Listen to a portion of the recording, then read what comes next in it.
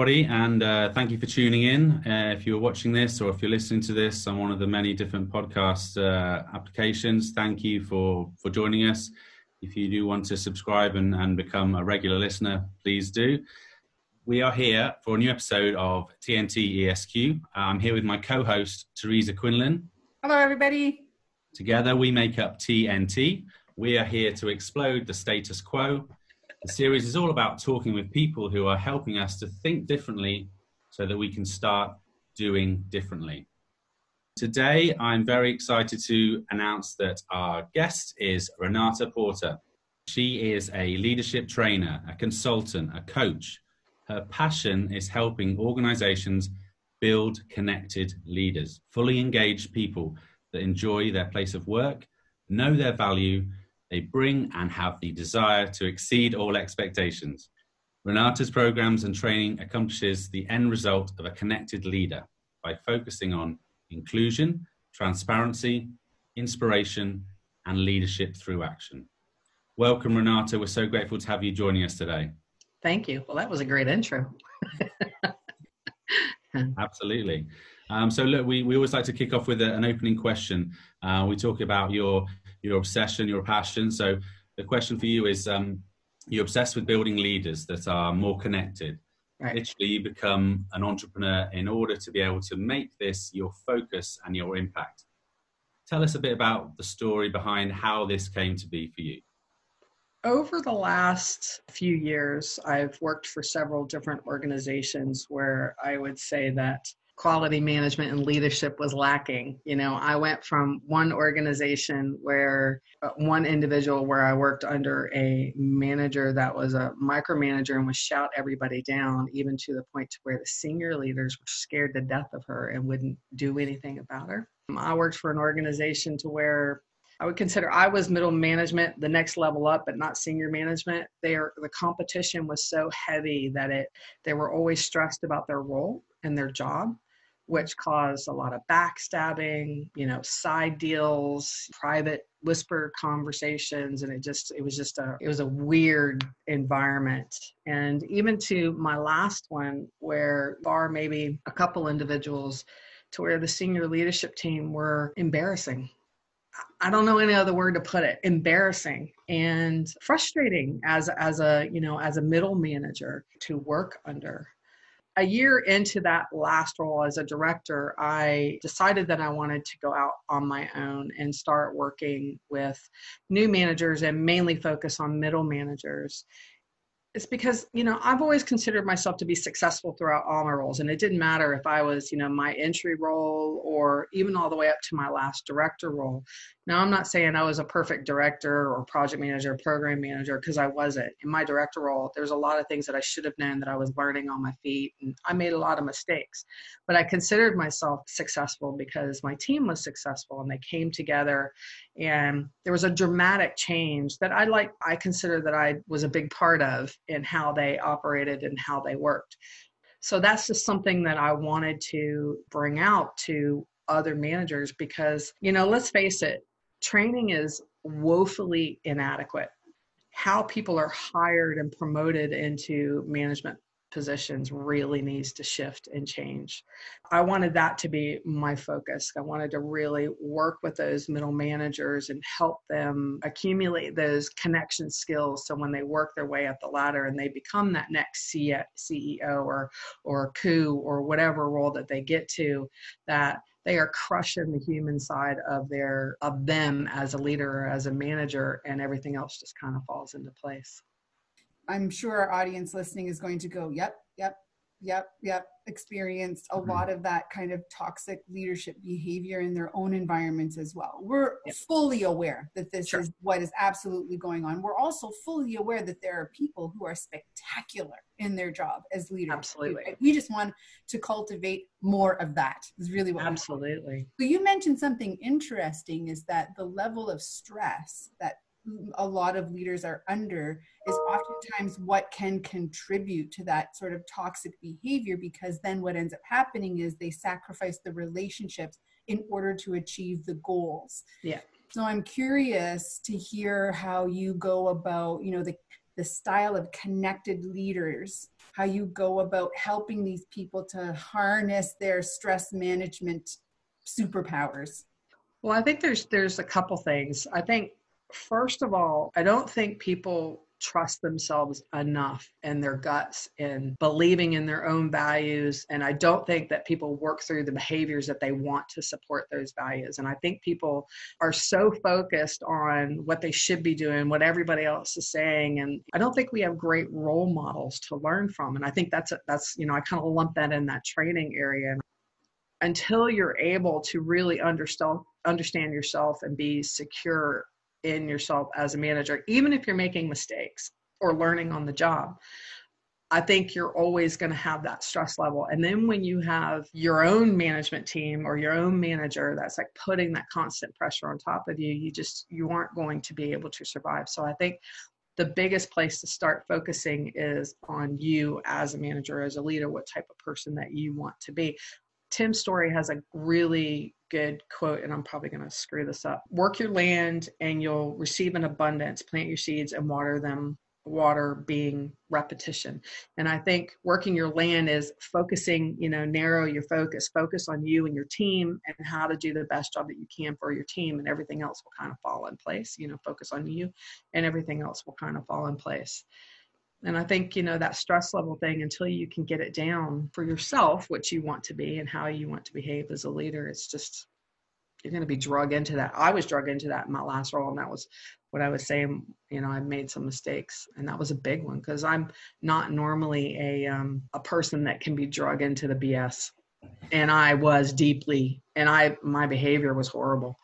So just go back to what you were saying originally. There are lots of things to touch back on there, but you were talking about a toxic environment. Just to play devil's advocate here, is it a toxic environment, or is it the fact that these people have had a lack of learning? They don't know what they're supposed to do, so they often find themselves imitating what they've learned before, or not learned, but as they've been experienced before. Yeah. And that's why, for me and you, I think the emerging leaders or the middle management is the most critical part of the leadership ladder to target. Yeah. Lots of these people have been promoted because they are expert in X, Y, and Z, but none of those things are actually management, leadership, development of teams, empowerment of teams. That's why these people are the most needy and also have the most to gain and the most to benefit from the kind of work that you and I do with leaders. So can you talk to us a bit about how you go into a company? You come to my company, I've got a problem with my middle management. I need you to come in and give them a total 360 review, give me an idea of, what you do when you go into the organization. It's a delicate balance because a lot of times when you go in, the problems are the people that hire you. And a lot of times they're fully aware of it, but they have no desire to do anything about it, or they're blissfully unaware and it's the manager's problem. So what I'll do is I'll really try to focus on that manager. I think a lot of the problems are the training, and all they have are the examples around them, the people that came before them, right? Mm-hmm. So I think when I come in, I talk to them about, listen, I'm going to get right with this manager on what are your values, right? And then I challenge those values. And I think, just like a company does their vision and their value statements, what they don't do is they don't go to that next step, which are the behaviors. So really challenging, okay, what do you mean when you say integrity is one of your values? What are the behaviors, and this is not about behaviors that everybody else is going to do. No, if it's good for the gander, it's good for the goose. So you have to be able to actually model those behaviors. And sometimes you have to lead the way because it takes a while for people to follow. So, when you say you have integrity, are you going to take ownership of your mistakes and correct them, or are you going to blame someone else? So we really work through what behaviors get going and hold up those values. And then we talk about, modeling them. How do you bring them up? How do you make sure that trust first is part of your mantra in your meetings and your statements and your behaviors and all that kind of stuff? So I start there. And then I really get into, I hate saying relationship skills because they're connection skills. Relationship skills have been around forever, right? That's nothing new. But what is new is that not only do we have multicultural environments and teams, we have multi-generational teams. And I don't want to get caught up in the millennial and the Ys and whatever. It's not even that. It's the fact that as you age, You have different experiences, different relationships, you have different needs and wants and desires. And I think if you can't learn as a leader to make the mental shift to working with each person as an individual while still working to a team goal, that is where people struggle. And that's where I say connection, and that's where I say relationships. Because sometimes you're going to be on your toes constantly, and you need to be okay with that. And you need to be okay with connecting on a level maybe you've never done before. You know, I just did that article on empathy and how it's not a weakness, right? And I don't think it is. And I think it lends a lot to a team. And I think you also touched about the hiring practices. I would love to get into that if we have time to do that, because I think businesses cut themselves off at the knees in the way that they promote and hire people. I don't think they look at the right things. So let's go there in a second. What I wanted to be able to maybe draw a line from with your connection skills, that's a great way to look at it, is a leader needs to have the ability to connect from me to the individual, right? Individuals on my team to each other, and us as a whole to the organization. So I need multiple connection skills as a leader. It isn't just about me to you and do I understand what you need and then I help you accomplish those things, or I help remove barriers for you in order for that to happen. I need to be able to look at the big picture. Middle management now becomes visible for me as why you focus on those types of leaders within an organization, because of how they sometimes manage up and they manage down, and they have this unique sort of pinch position in an organization. And oftentimes they're managing to their peers as well, because they don't know what they're doing and all they have is the same examples, or they may have previous experiences that are really poor that they believe are great, and that's how they're mimicking those behaviors. So you're right. I think there's connections on so many different levels, and it can be really overwhelming, especially when you're asking someone to make that shift to connecting on the human level, right? Feel like it's overwhelming and it's too much. I don't have time to learn every individual. But what they don't understand is, it might be overwhelming at first, but if you put the right practices in place, you build a team that doesn't have to come to you for every little thing. They support each other. See somebody sitting at their desk toiling, they're going to go over and help them instead of sitting there with the blinders on. So when you build your personal connection, your team starts to model that, and they build their own connections with each other. Trust happens, transparency happens. All those things start to build that team to where you get to step back and actually do what you need to do. I mean, God forbid, as a leader, you actually get to look forward and project instead of constantly always looking at your feet and today and micromanaging. And I think that's where people get lost. They don't make that investment. I guess it's just like entrepreneurship. You got to make that hard investment up front for things to start clicking and taking place. I think a lot of the old connection skills or relationship management skills are all really focused on the manager getting what they want. And it doesn't include all employees, and it doesn't include those in your charge, and I think that's a big gap. Probably the worst leadership strategies is using your people to propel yourself forward. Yeah. It's so against the flow for the last while, especially as we hear around servant leadership and coach leadership and transformative leadership. And it's all of these really loving styles of leadership. It needs to be a deep toolkit of skills that a leader has to have. So there are moments when I need to be directive, and I need to be diplomatic, and I need to be servant, and I need to be coach. Yeah, we've brought this up before, is that you can't stick to one style. You may have a preference or a tendency towards style based on your personality, based on your values, based on your vision as a leader. However, you really need to read the job description. Right. Just touched on something about how managers leading in a way that propels them forward. And I think that is a direct result to how companies hire and promote. In addition to managers and leaders start taking on that human approach, or however you want to, being connected, I think companies absolutely have to shift in how they think and hire for their leaders and their managers. Well, yeah, you're preaching to the choir here, but our audience is probably going to love this part too. it's okay to have one where all these people are going, but until the company actually shift in how they view these people. So, I mean, a lot of times I would get passed over on leadership roles. They didn't care how many people I led successfully, how many projects were under budget and delivered on time. They don't care about the fact that I could, really deliver strong teams. They don't care about the soft stuff. They want to know that I have the technical capability, that I have, I was in IT, so I have these certifications. Well, I'm the least technical leader in IT probably in the history of ever, right? So of course I was passed over, because in the job description, you have to have this, and you have to have this, and you have to have this. And there's nothing about leadership in there. So until they change that, they're going to keep getting what they're getting.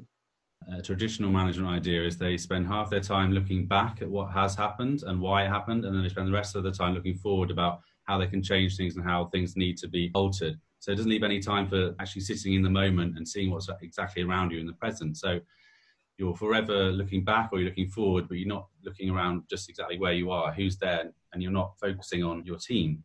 Well, I challenge that, Reese, because I bet you most of those people aren't actually even looking forward. That's reaction. We're in a shit state, so now what do I do, right? That's what they consider looking forward. That's not looking forward. Now, nowadays, things shift too much. You can't look 5 years down the road, but you can look a year down the road. Yeah, exactly. And that, when you're in a director role or in a middle manager role, that's what you need to be doing. And you can't get there if you're constantly looking at your feet and managing right here, right now. Yeah, so we talked about this before about different styles of leadership, and Teresa mentioned it, how you need to be drawing on your different strengths. You need to play the right card at the right moment, and we devised a holistic leadership. So taking into all of these things and knowing when to pull the right lever or press the right switch at the right time with the right person in the right situation for the right outcome. Yeah. What do you think about that idea? No, I love it, because I hate it when people ask me what my leadership style is. Like, whatever is needed in the moment. Maybe the only thing you could describe. Please don't make me make a decision like that. I mean, I can't even narrow it down to 3, seriously. The consistency of your description may be what I can promise you is no BS. Yeah, that's right. Yeah, I don't do fluff. That's the only thing. I speak with candor, and I don't do fluff. I add a lot of humor into, that's how I make up for my candor and my directness. There's no way that I could subscribe to one form of leadership. I see all these kids coming out of school with their leadership degree, and they are so adamant about having to subscribe to this and know this is the way you do things. And it just tells me that all these people that are going in for bachelor and master's programs, they're still not learning the connection skills that they need. It's not about those in their charge. It's about them escalating or being a leader, and not actually the act of leadership. You mentioned something earlier around training is a big problem, because yes, when we get into training, it is more process driven, technical driven. Absolutely. Or theory. Theory. Yes. Except your training is, for me, when I look at it, like, this is self-development. This is what this is. It's connecting people to who they are as an individual. What are your core values? What do they look like in action? How are you going to execute them when shit hits the fan and stress is high? Because you've got no skills unless they're stress tested. Absolutely. When the sun is shining and it's all rainbows and the pot of gold is right in front of you, it's very easy to live integrity. But when you are in high stakes and high risk, it's becomes more and more difficult to do those kinds of things. So this level of self-development, of values, of personality is an interesting sell to an organization. Yeah. I'm interested in knowing the kinds of barriers you come up to when you're communicating with companies. This is the value add of this, that they might be sort of pushing back at you with the, we're going to put the brakes on because we'd rather invest our money in something we can quote unquote measure. Sure. And I do come up against that, because there's a lot of people that consider what I do as woo-woo and airy-fairy, and I know immediately. I know I've lost them in the first few minutes, So I'll go about my spiel, and then I'll move on, because I could say that I want that person because it's challenging, or that company because it's challenging, but I'm also going to have that person fighting against me while I'm trying to help their manager. So they're probably doing me a favor. Like, I have certain standards to where it's like, this is what transparency is. This is what it's not. This is what working with integrity is, and this is what it's not. There's nothing worse than somebody trying to espouse something and the words just feel odd in their mouth.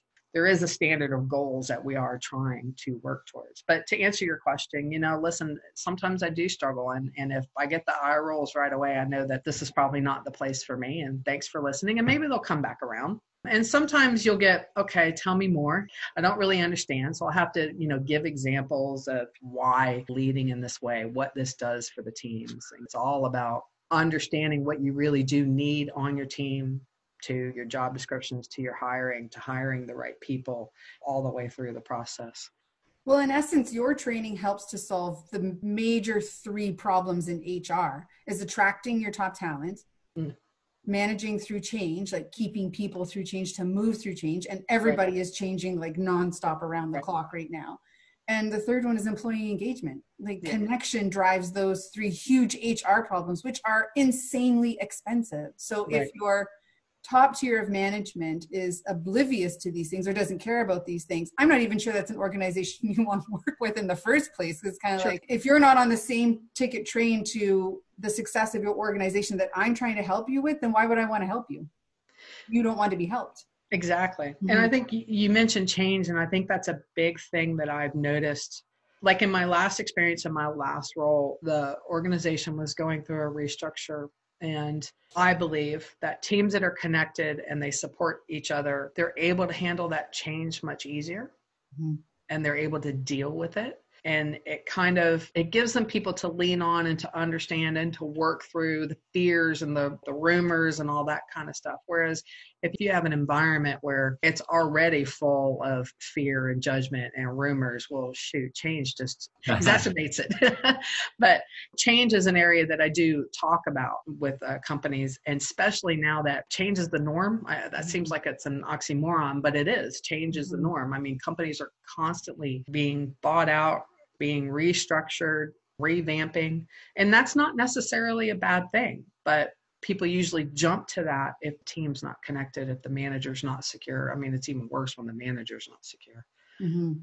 I think that it's just so interesting when we look at the kind of training organizations want to bring in. If they're going to outsource their training or even in-house create it, it comes as sometimes a reactive process.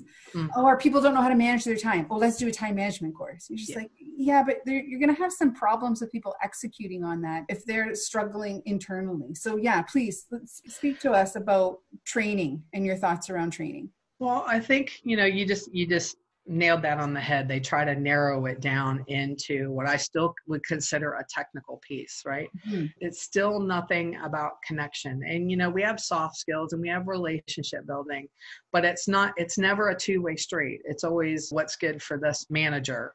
It's still geared towards getting what is needed for the manager, which is not necessarily wrong, but it doesn't allow for the individual to have autonomy, to have courage and integrity and innovation, which is what we really want. We don't teach our managers and our leaders how to speak to be heard. It means that you need to speak differently sometimes for different scenarios or different people. Mm-hmm. We don't teach people how to listen. Now, I have a friend in New Zealand who's got a new program on listening, which is doing very well. And that just goes to show you that there is a desire for that. But we don't teach people how to truly listen. We're making assumptions instead of actually hearing what the person's saying. Teach them how to have quality debates, how to allow a team to debate a scenario, or, especially in project world, you need the ability for the team to go, no, this is what I think we should do. No, this is what I think we should do. And it not be a situation to where it's a personal offense to people. Well, you have to really lead that environment, because ultimately these two ideas could become an awesome third idea, right? I think the biggest miss though is the behaviors and the behaviors that you want to drive for your team. And just as a leader, how to be comfortable doing all of that kind of stuff.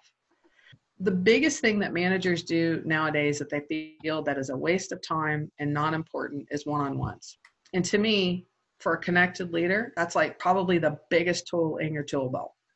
If you approach the meeting as it's not my meeting, the manager, it's their meeting, the person in my charge, the employee, it's their meeting. They need to come prepared to talk about, what they did really well, how they're doing, where they need help. But I think if you have a well-structured one-on-one, you get to really know and understand that individual. You learn what makes them tick, what body language means for them. I think we were talking earlier, you have to understand what body language means for certain people. So somebody sitting back in their chair with their arms crossed in a meeting, usually people think that means they're closed off. But what if for that person, it means they're comfortable and they feel secure in that situation, they're relaxed.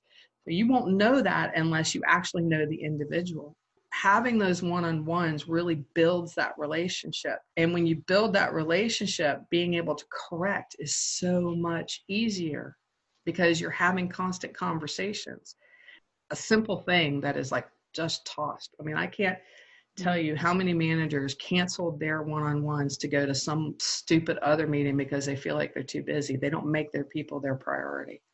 That's often the case of people use the excuse of I'm too busy when what they really mean is I don't know how, or I'm afraid of this, or I'm uncomfortable doing this. And it's crazy to think that something as basic as communicating one-to-one, not even in a group dynamic, how that can be misconstrued into a problem, something to be avoided, something that isn't actually, like you said, a huge tool in your leadership's tool belt, in your team dynamic, and also for your personal development and that individual's development. Yeah, absolutely. It all comes down to communication. You're using connectedness. I use the word communication. Yeah. Teresa has a different word, I'm sure. But it's just something so simple that seems to have been passed over and forgotten and overlooked. And it doesn't require loads of training. It might require a refocusing of your perspective, or a reconditioning of how this can be a benefit to you or to the team or even to the company. It's just simple, regular interaction. It builds up that relationship, as you said. It builds up the connection. And you also mentioned about creating a safe space for people to have open dialogue where they can input their ideas, where there isn't any fear of discrimination or judgment or any of these kind of things, where you can be completely vulnerable.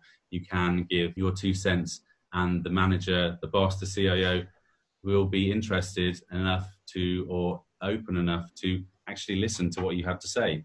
Right. Yes, maybe 9 out of 10 times it isn't going to be productive, but there's going to be opportunities where you'll learn something, or at least your team is going to learn something. They're going to learn that new bravery skill where they feel confident the next time it's their opportunity to step up and make a suggestion. And maybe the next time, right, that discovery is what leads to the breakthrough.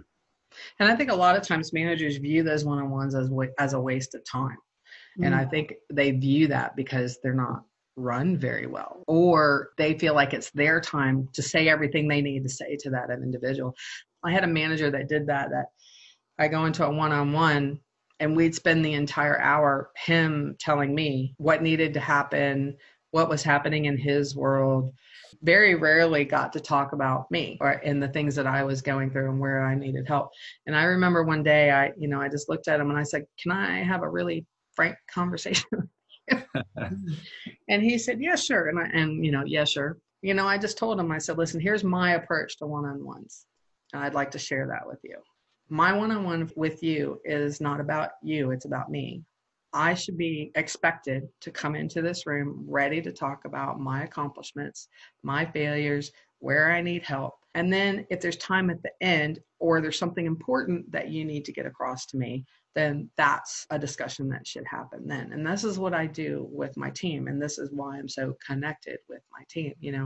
I'm sorry, but I feel like I come in here every time and you're just giving me, "Hey, the board decided on this, and this is the next thing that's coming up, and I've got to plan and prepare for it." Yeah, we need to have those conversations, but our one-on-one time should be about me. And it was received, and he did well for the next couple, but then, kind of went right back. Reversion to the old habits. Yeah. So these two really golden gems of how to speak and how to listen become really important pieces for all of humanity. Let's just put everybody in the same bucket. I know we're talking a lot about connected leaders here. This is everyone can be a leader of their own life. So if I have great conversational IQ, I have the language to be able to express how I'm feeling, what I'm thinking in a way that creates a safe environment for you to then also share how you're feeling and what you're thinking. Right. What ends up happening is we become much better at listening, because I become more capable of seeing your side of the beach ball. And I've used this a few times, that between you and I, in every interaction, always resides a beach ball. On your side of the beach ball are the colors blue, white, and green. On my side are yellow, orange, and red. And until I have the curiosity to go, what are you looking at over there? To ask the question. I love that analogy. What are you? It's not mine. I cannot remember the gentleman's name, but you can Google, the audience can Google beach ball analogy, and the gentleman who wrote about it, that'll pop up, and he'll describe it possibly better than I am.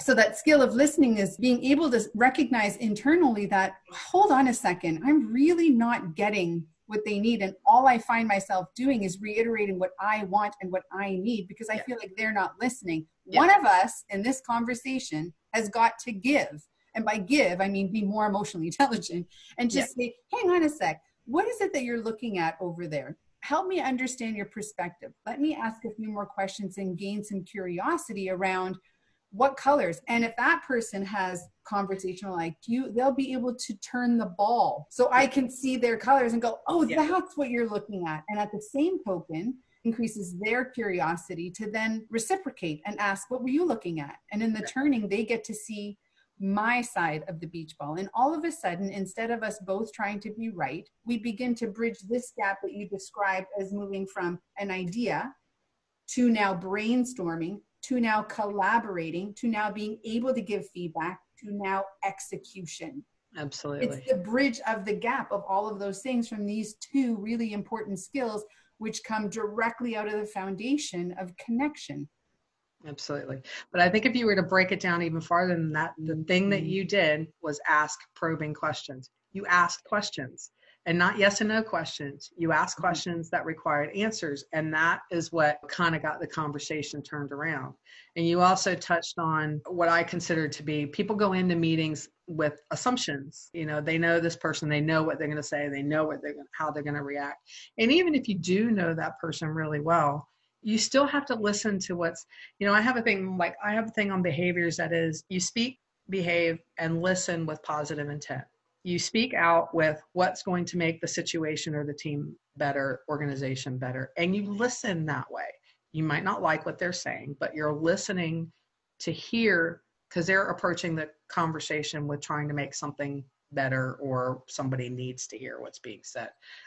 So I think if you can get the noise out of your head, so there's all that internal noise of, I know where they're going. Well, shut up and actually listen and make sure that's where they're going, or the internal noise of, oh my God, I can't wait for this to be over with. I got another meeting in 5 minutes, that kind of stuff. And then actually focus on what they're saying, whether you like it or not, and then ask the probing questions. It's exactly what you said, but for some people, you've got to break it down to the simple steps. But I think listening is huge. And I think we're so distracted. We're so busy. Some of us don't care about the person that's talking, which is a big thing on teams. They've built a team where they've lost trust in an individual, or shoot, you have a team that doesn't trust anybody. Big hurdles to get over. Can be done, but they're hurdles to get over. So I think this is a huge skill that not everybody has. So it's easy for us to talk about it, but lots of people, they need the security and the safety. They come to a meeting, they prepared it, they know exactly what they want to say. They have expectations, preconceptions about what the next person's going to do. Yeah.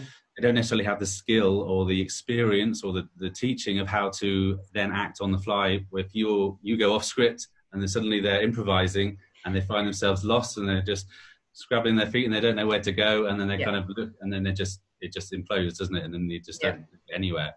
So someone the other day was talking about the importance of asking questions, staying curious, and how it relates to connectedness.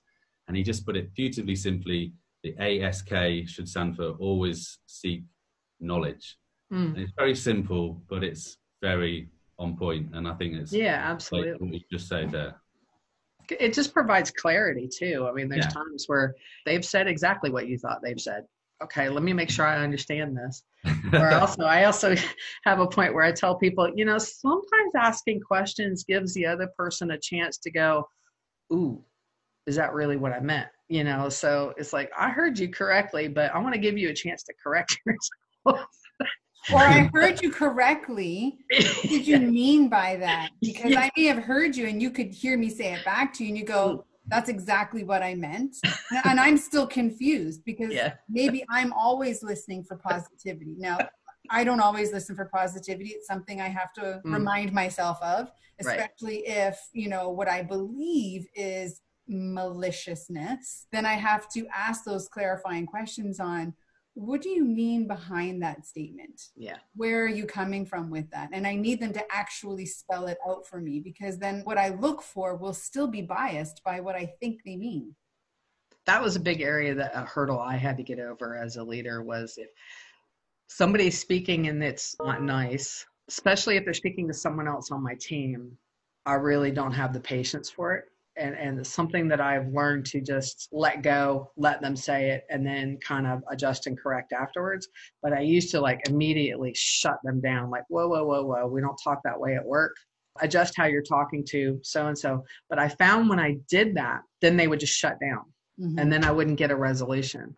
Sometimes it's better just to let them get out what they need to get out, because then what it does is it puts the problem out on the table so it can be resolved quicker. And then you have a side conversation about, okay, this is how you should have addressed it. This is my recommendation on how you should approach it next time. Instead of attacking the individual, let's talk about, you know, what the problem was, you know, that kind of thing. And not everybody has the same understanding of what specific words or phrases or meanings of things. It goes all the way back to the start of the conversation where we talked about behaviors and values. My interpretation of the word integrity may be completely different to your interpretation. And so when you say something, I have a completely different read on that. And it's only through this connectedness that we both get a better understanding of each other's interpretation, or we have a very big collective talk and we go, this is exactly what we mean. This is what good looks like. This is what bad looks like. Put it on the wall. These are the post-it notes that explain yes, no, and why, sort of thing. Comes back to the connectedness. So come full circle. There's also a point where managers, you know, when I do the values exercise, there's also a point when managers say they have a value that they like, and then we talk about the behaviors, or they say it's their top. We go through a value sorting exercise, right? And they'll come down to their top 5 or 6 values. And then we get into the behaviors, and they can't articulate the behaviors that support that value. And then I have to question, well, okay, so is that really one of your values? You know, you know, the leader who says they want transparency, but they won't be transparent. And I think that's a big step in like being able to challenge managers to really get clear on what's important for them, and not just saying that, okay, I like these 6 things. And I think a lot of times we go through the motions, and it's why in training I get really frustrated when we do a lot of theoretical stuff, or it's highly technical, like this is how you work the HR program, you know. I mean, for me, that's not leadership, and that's not training. And I think, you know, if you don't really hone in on what makes an individual going to be a great leader or manager, you know, then you're doing them a disservice.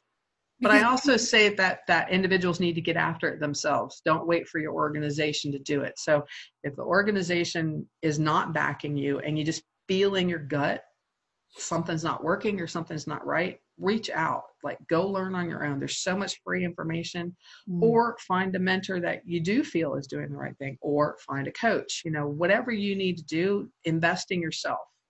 It's my little preach. Don't apologize for being passionate about what you're doing. Yeah. You know, it's really incredible whenever we have these conversations, and in particular this one with you, is that we can not sustain some of these behaviors moving forward. They will crash and burn an organization or a team in an instant. And so we have a hashtag called Not Anymore, but it's also a question, because we want to be able to help our audience to start doing things differently today. So we can't not pay attention to building connection relationships, especially when you're in the role of leadership. And we can't not pay attention to being connected to ourselves first in order to connect to other people and the work that we're doing. Absolutely. So to help our listeners start doing differently, Renata, and being more connected, what might be the first thing you would recommend that they start doing today? Be available. Quit going and hiding behind your screen or your door if you're lucky enough to have offices. I used to call it managed by drive-by, but that's probably not a great statement in the U.S. now that I'm back here. So what is it, managed by walking around? I see what you mean now. You just managed by walking around. I got it. Yeah, I got it. But I don't think enough people like actually walk the floor. They don't go. I mean, that was a practice of mine every single day. And I learned that from another manager that I saw do it. She walked into the building. She said hello to everybody, and everybody on the floor said hello back. And I was on a project and I got moved down to that floor. And I remember popping up over my screen and going, what the heck? So like everybody responded and said hello. So from that day, I started doing it myself. So every time I walked in, I said hello to everybody. And then I would walk the floor. And I think it's the simplest thing to make minute connections in an incremental fashion, right? And it does a lot of things. So pick different people on the floor that you can say hello to every day. Don't always go to the same person, say hello, how are you doing? How was your drive in? And a lot of times you'll see people already talking about a situation. They have a problem. They'll talk to you about it right then and there so you can resolve issues or answer questions instead of them waiting for, an email or trying to catch you in a meeting or whatever it may be. And allow it to be a casual conversation as well, and I think if people would just spend the first 15 to 20 minutes of their day doing that activity, it's the smallest thing that makes you an available and approachable leader. And I think if people would just step outside of themselves instead of just running to their office and shutting the door or getting behind their screen, but again, people have to get over that. They have to want to be connected. They have to understand the benefits of being connected. But I think right then and there, that's like the smallest thing that you can do. And at first it probably won't work. I remember the first time at my last job when I said hello, it was like, nobody responded.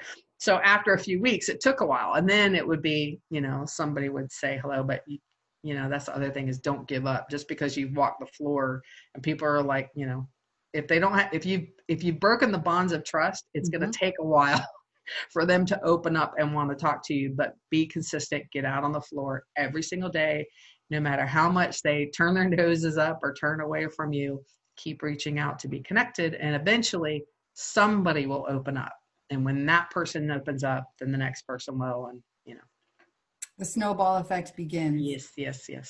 I love that idea. Yeah. Thank you so much for sharing your passion and your expertise with us, Renata. Also, what's really great is people who are listening may take note of, we need this kind of training. I need this kind of training. My organization, because we're going to have a bunch of listeners across different roles. My organization needs this kind of training, needs this kind of development. So if you want more, you can connect with Renata via LinkedIn or her website, www.renataporter.com. It's RENATAPORTER, or email rp@renataporter.com. So to end our show, we are going to have a rapid fire Q&A. It's pretty straightforward. Renata, 10 statements, 2 choices. When you hear the choice, make your decision. All right. Are you ready? I hope so. All right. Manager or leader? Leader. Immediately I asked a question for me, for somebody else. What are we talking about? Leader. Doesn't matter, however you interpret it. Active or reactive? Active. Black and white or gray? Learning to be gray. Nice. Optimist or realist? Realist. Halfway there, and this may be the most important question of them all. Canada or England?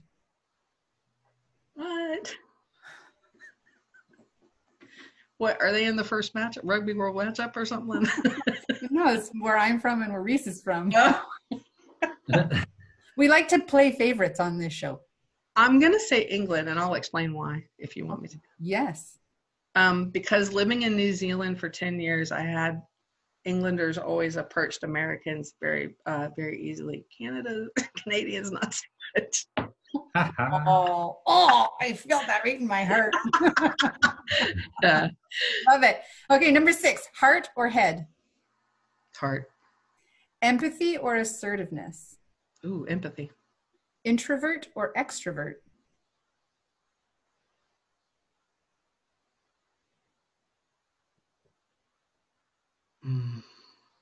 Depends on the situation. Introvert, I guess. Logical or emotional? My answers are going to contradict each other. Logical. Innovation or process? Innovation. What an amazing conversation. Thank you so much for your time and your energy and your wisdom. Thank you very much. I appreciate you guys having me on here. It was a lot of fun. It's been an absolute pleasure. And, you know, I just wanted to second Teresa's comment that, you know, your passion for what you do and why you do it and how you're going to make a difference is so refreshing and so absolutely on point for why we're doing this show, and hopefully what all our listeners are going to take away from that. So thank you so much for being on the show, Renat. Thank you, Reese. Thank you, Teresa. I appreciate it. Yay. It's the silent clap at the end. Okay. That's where the music will play, and then there'll be like a, hey, thanks for listening. We'll see you next time. And yeah. So go okay? You think it went all right? I think it was great. There are so many different things you tackled. You could have kept talking for a long time, I think. Yeah, I just realized at the end that I probably should have talked a little bit better about how I approach companies, because I usually do an overall talk with all managers on the Connected Leader, and then I break out to the individuals. But that's all right. They'll find out if anybody rings. That's right. When people connect with you, you give them a rundown of your process for sure. Yeah. Give them a taste when they want some more. Well, I appreciate it, guys. I really. Hey, thanks for joining us on this episode of TNT ESQ with myself, Teresa Quinlan, and my co-host, Reese Thomas. It was a pleasure having you stop in and listen. Until next time, keep challenging the status quo.